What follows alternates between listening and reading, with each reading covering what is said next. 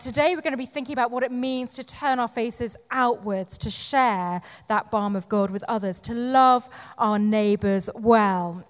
And we've just been doing that, haven't we, as we've been thinking about church planting. That's part of the story.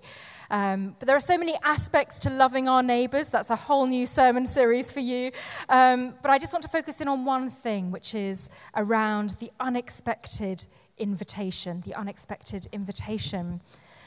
I want to share with you an odd little story in the Old Testament. So our reading today is going to be 2 Samuel 9. And the story is a real breath of fresh air between a whole load of stories about battle and violence and bloodshed. We have this tender human encounter. Just to give a little bit of context to the story, Saul, who was the king of Israel before David, Saul has been killed in battle, and his son Jonathan has also been killed. Now, David had, fair to say, a little bit of an uneasy relationship with Saul. I mean, Saul had tried to murder him a few times, so a little bit tricky. But he had a very loving friendship with Jonathan, Saul's son. So David is devastated about the death of Jonathan. And this is what happened next. And Bookie, whereas Bookie is going to come and bring us the reading. So 2 Samuel 9, and it's on page 299. David asked, "Is there anyone still left of the house of Saul to whom I can show kindness for Jonathan's sake?" Now there was a servant of Saul's household named Ziba. They summoned him to appear before David, and the king said to him, "Are you Ziba?" "At your service," he replied. The king asked, "Is there no one still left of the house of Saul to whom I can show God's kindness?" Ziba answered the king, "There is still a son of Jonathan. He is lame in both feet." "Where is he?" the king asked. Ziba answered, "He is at the house of Machir, son of Amiel, in Lodebar." So King David had him brought from Lodebar, from the house of Machir, son of Amiel. When Mephibosheth, son of Jonathan, the son of Saul, came to David, he bowed down to pay him honor. David said, "Mephibosheth." "At your service," he replied. "Don't be afraid," David said to him, "for I will surely show you kindness for the sake of your father Jonathan. I will restore to you all the land that belonged to your grandfather Saul, and you will always eat at my table." Mephibosheth bowed down and said, "What is your servant that you should notice a dead dog like me?" Then the king summoned Ziba, Saul's steward, and said to him, "I have given you your master's grandson, everything that belonged to Saul and his family. You and your sons and your servants are to farm the land for him and bring in the crops so that your master's grandson may be provided for. And Mephibosheth, grandson of your master, will always eat at my table." Now Ziba had 15 sons and 20 servants. Then Ziba said to the king, "Your servant will do whatever my lord the king commands his servant to do." So Mephibosheth ate at David's table like one of the king's sons. Mephibosheth had a young son named Micah, and all the members of Ziba's household were servants of Mephibosheth.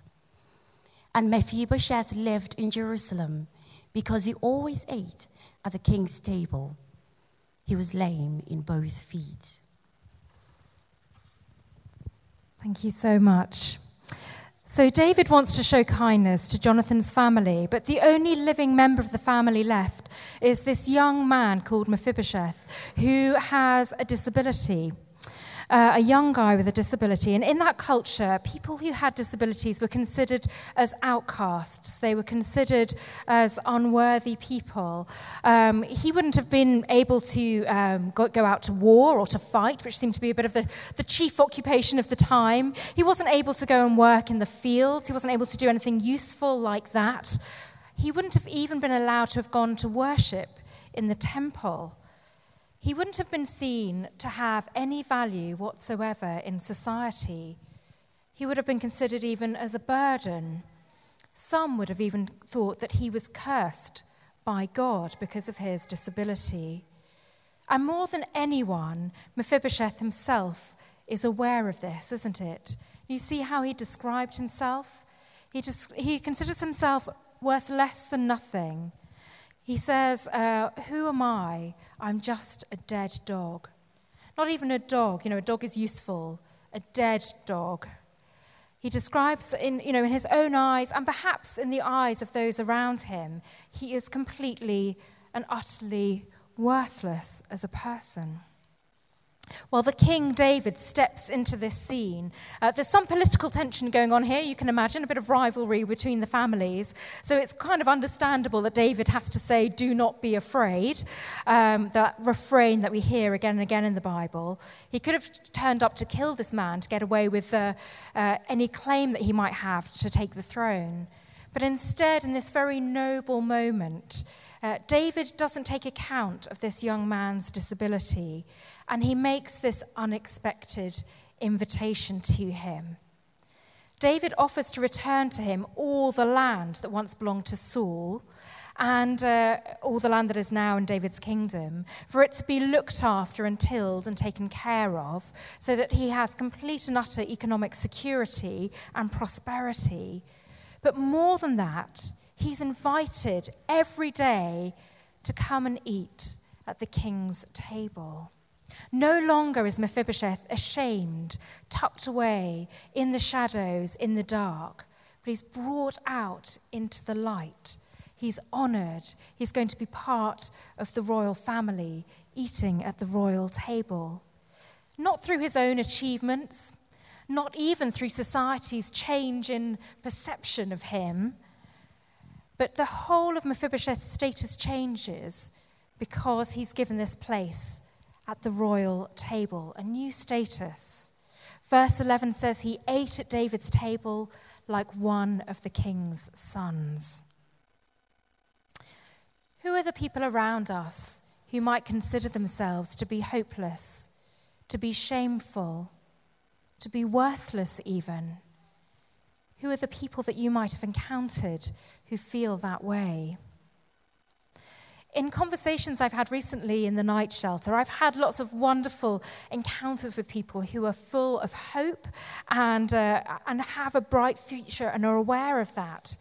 But I've also encountered those who have felt that they are trampled on, those who have no education or qualifications, those who've been subject to abuse growing up, those who've been told that they're a waste of space, those with criminal convictions, those for whom they have no reliable family whatsoever, those for whom in their hearts they believe they're nothing more than a dead dog, those who would never believe that they have an invitation just as they are to come and eat at the king's table. In this story, Mephibosheth isn't healed. I love the fact that right at the end they say he still was lame in both his feet, just to remind you. He isn't healed, as wonderful as that would have been. He's invited to the table with his broken feet, just as he is, and there he is, crowned with honor. We ourselves may sometimes feel a bit like him. We know our hearts, we know our failings, we know our own wounds and our scars, the things that have happened to us through no fault of our own. And we also know the cruelty and selfishness in our hearts, the things that really are our responsibility. And yet, like Mephibosheth, we too, you and I, we're invited to come and eat at the king's table, to come and eat with the king, like one of his children. Well, I want to bring the story into a different context now, the same kind of story. David is sometimes thought as being someone who prefigures Jesus. He is very imperfect, unlike Jesus, who is perfect. But he's kind of the one who is like a symbol of Jesus in the Old Testament. David invites this one broken and rejected man to come and eat at the table. Well, Jesus opens up that story to be about a universal picture. And so Nathan's going to come and read. I just sprung that on you just quite suddenly. Nathan's going to come and read to us from Luke chapter 14, the parable of the great banquet. Luke 14, 15 to 24.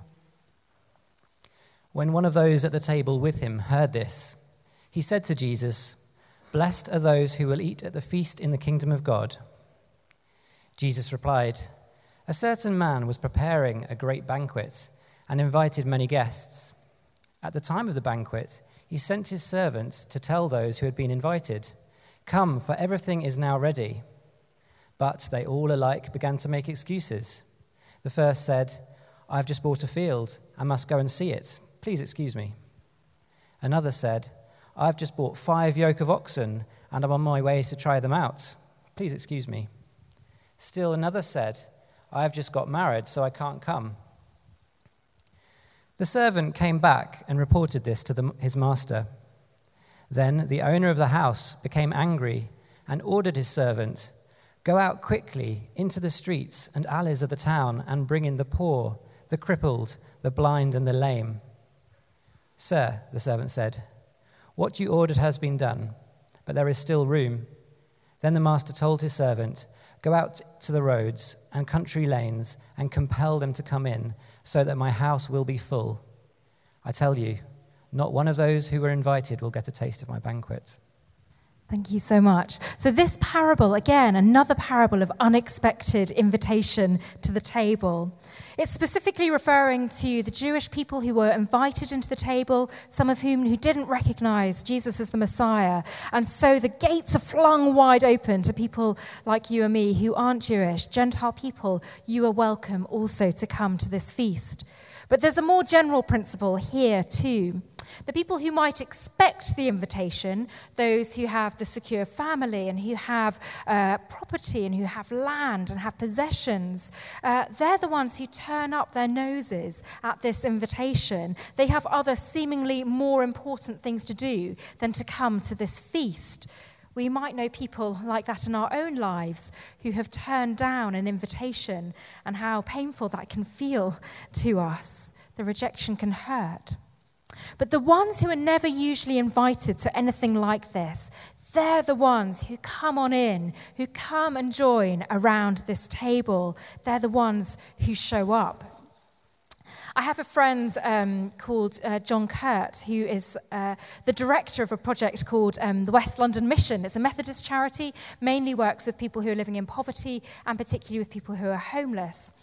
About 6 years ago, there was that, I don't know if you remember, there was that really heavy snowfall in London, in fact, across the whole country, and it was very, very cold winter. And just before Christmas, in the thick of this snow, John got a call from America. This American businessman called him up and said, "Oh, hi, I am due to have this banquet at this Mayfair, this gentleman's club in Mayfair. It's all booked out, and for 40 people to come and have this luxurious, incredible meal. And unfortunately, though, because of the snowfall, none of my guests can make it." And he called up the club and said, "I want to cancel this meal." But the club owners said, "Well, I'm sorry, sir, you've booked this private dining room.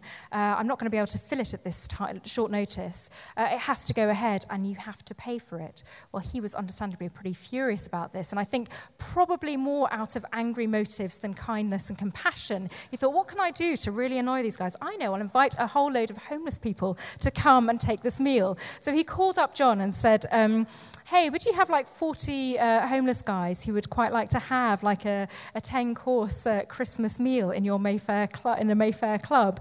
And John was like, yeah, I think I can just about rustle up 40 guys to come and enjoy this meal. So the lawyers had a bit of wrangling, so the guys who owned the club in Mayfair said, you cannot invite homeless people in. And they said, no, I'm sorry, if the door policy is jacket and tie, we'll make sure they all have a jacket and tie. So John went around all the local charity shops picking up jackets and ties for these guys. And they got dressed up and headed to this Mayfair club, where for the first time ever for some of these guys, they had the door open to them.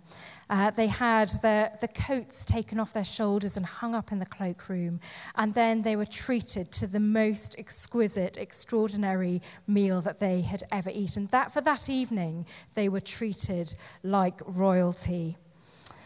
I remember speaking to John afterwards, he's a Christian, and he was like, it was like a living parable of the upside-down kingdom. In fact, it was like that parable that we just had read to us, an extraordinary moment where God's grace was shining out in this place. Tom Wright says this: Christians must work out what it would mean to celebrate God's kingdom so that the people who are at the bottom of the pile, who never get the invitation, would find it to be good news.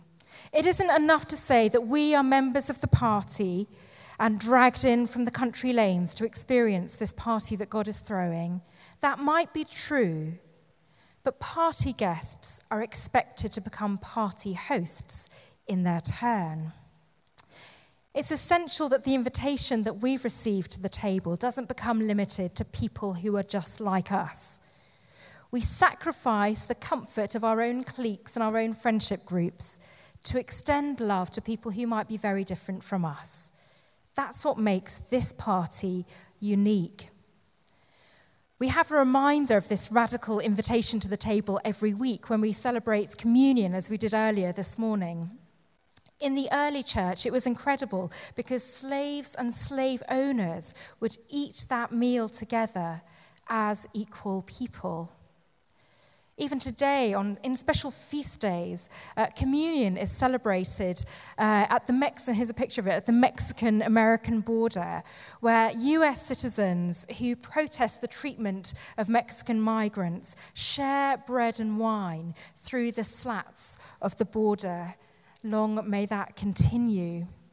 Last year, Pope Francis actually celebrated one of these border masses, conducting the service from Mexico, but extending the blessing across to the States.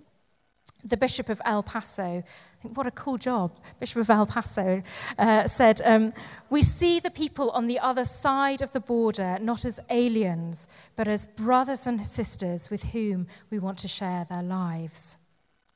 There is no exclusion for this feast that Jesus Christ is throwing for us, the bread of life. God desires that none should perish. No one should be excluded from the source of life and healing and freedom and forgiveness. A book that I've appreciated in recent years is called Take This Bread by Sarah Miles, a gay atheist who was a war correspondent and then a restaurateur later on in San Francisco, who had no sense of God's love in her life whatsoever, no sense that God was real, let alone for her. And one Sunday, she found herself stumbling into church for no reason whatsoever. She'd never prayed in her life. She'd never heard a gospel reading, never heard anything of the Bible whatsoever. And then this happens. I'm just going to read a little bit from this book. She says this. She creeps into the back of church and she tries not to catch anyone's eye. She doesn't want to be seen. She's embarrassed to be there. She doesn't know why she's there. She says, we sat down and we stood up. We sang and we sat down and stood up. We waited and listened. It was all kind of peaceful and interesting. And then someone said this: Jesus invites everyone to his table. And up we went, and the table had dishes on it and a pottery goblet. We gathered around and we sang some more. And then someone was putting a piece of fresh, crumbly bread into my hand, saying, the body of Christ, and handing me a goblet of sweet wine and saying, the blood of Christ. And then something outrageous and terrifying happened to me. Jesus happened to me. She goes on to say she can't explain what happens as she bursts into tears and has this almost physical response to this love that's kind of being put in her hands, this feast that she's being invited into. And she goes home and she says, that impossible word, Jesus, lodged in me like a crumb. I said it to myself over and over again as though repetition would help me understand what it meant. I didn't know what to do with it. It was more real than any thought I had ever had.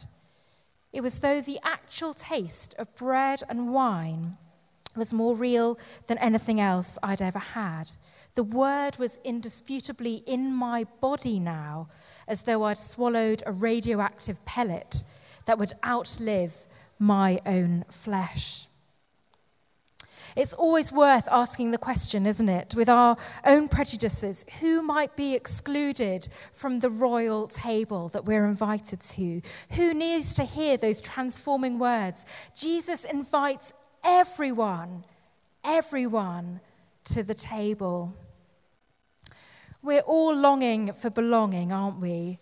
There might be a table in your home where there's a space for someone else to be invited. But either way, there's a table here set every week with bread and wine where we remember Jesus, his body broken, his blood poured out, that we might be forgiven and free and formed into this crazy group of party guests. Invited not just to eat here at this table, but invited to that eternal feast that lies before us. I want to, before I close, just mention 3 practical ways in which we might extend that invitation. And the words, as I was thinking about this, from the prophet Micah came to mind. The prophet Micah asks God, what is required of me? And God says to him, to act justly, to love mercy, and to walk humbly with our God. So 3 things that we might want to do in response, 3 practical things. To act justly. Well, to act justly might be that invitation to one who is oppressed at the moment. We are a member of Telco here. That's a branch of London Citizens which is seeking to collaborate with others to bring about justice in this area. And Yasmin, who's a member of Telco, is going to come later, and she's going to be around over the lunch if you want to meet with her. One of the campaigns they're working on is how we might welcome refugees. What a critical issue for us to be considering as we think about how we show justice in the world. So if you want to get involved in that, do speak to me afterwards. Do join with what's happening with Telco to act justly. Secondly, to love mercy. I've already mentioned the compassion that is shown through the night shelter week after week. And although most of the slots are filled at the night shelter, I'm going to be vacating a few over the next few weeks. If you would like to be involved in showing that mercy and that compassion to people at their point of need, then please do contact the office and think about how you might love mercy in that way. And finally, to walk humbly. Well, that's about our everyday lives, showing and extending that invitation to the table. One of the groups of people I've been so impressed with how they do that has been the Interchange team. So Nita and Nathan and Leanne, who are here, live their lives daily in a way that is extending an invitation to the people of Shadwell. And if you would like to know more about what they do, please do speak to any one of them after the service. They are well worth listening to, as I know many of you are. So to conclude, we experience the kindness, the balm of God by receiving the unexpected, undeserved invitation to the royal table. Here, Jesus welcomes us. He opens the door. He takes the coat off our shoulders. He washes our feet, and he says, "Come in, eat, and drink with me." The table is set before us, and the cup overflows. Whoever you are, whatever place you have in society, through no merit of your own, you have been invited to be fed by Jesus. And we love our neighbours by extending that invitation. for their status to change from being worthless or excluded or outsiders or unwelcome or simply not knowing that they are precious and dearly loved, to becoming those who are guests of honor in the kingdom of God. May we respond to that undeserved invitation today, receive Jesus' hospitality, and may we have eyes to see which unexpected neighbors we're called to invite to the royal table too. Amen.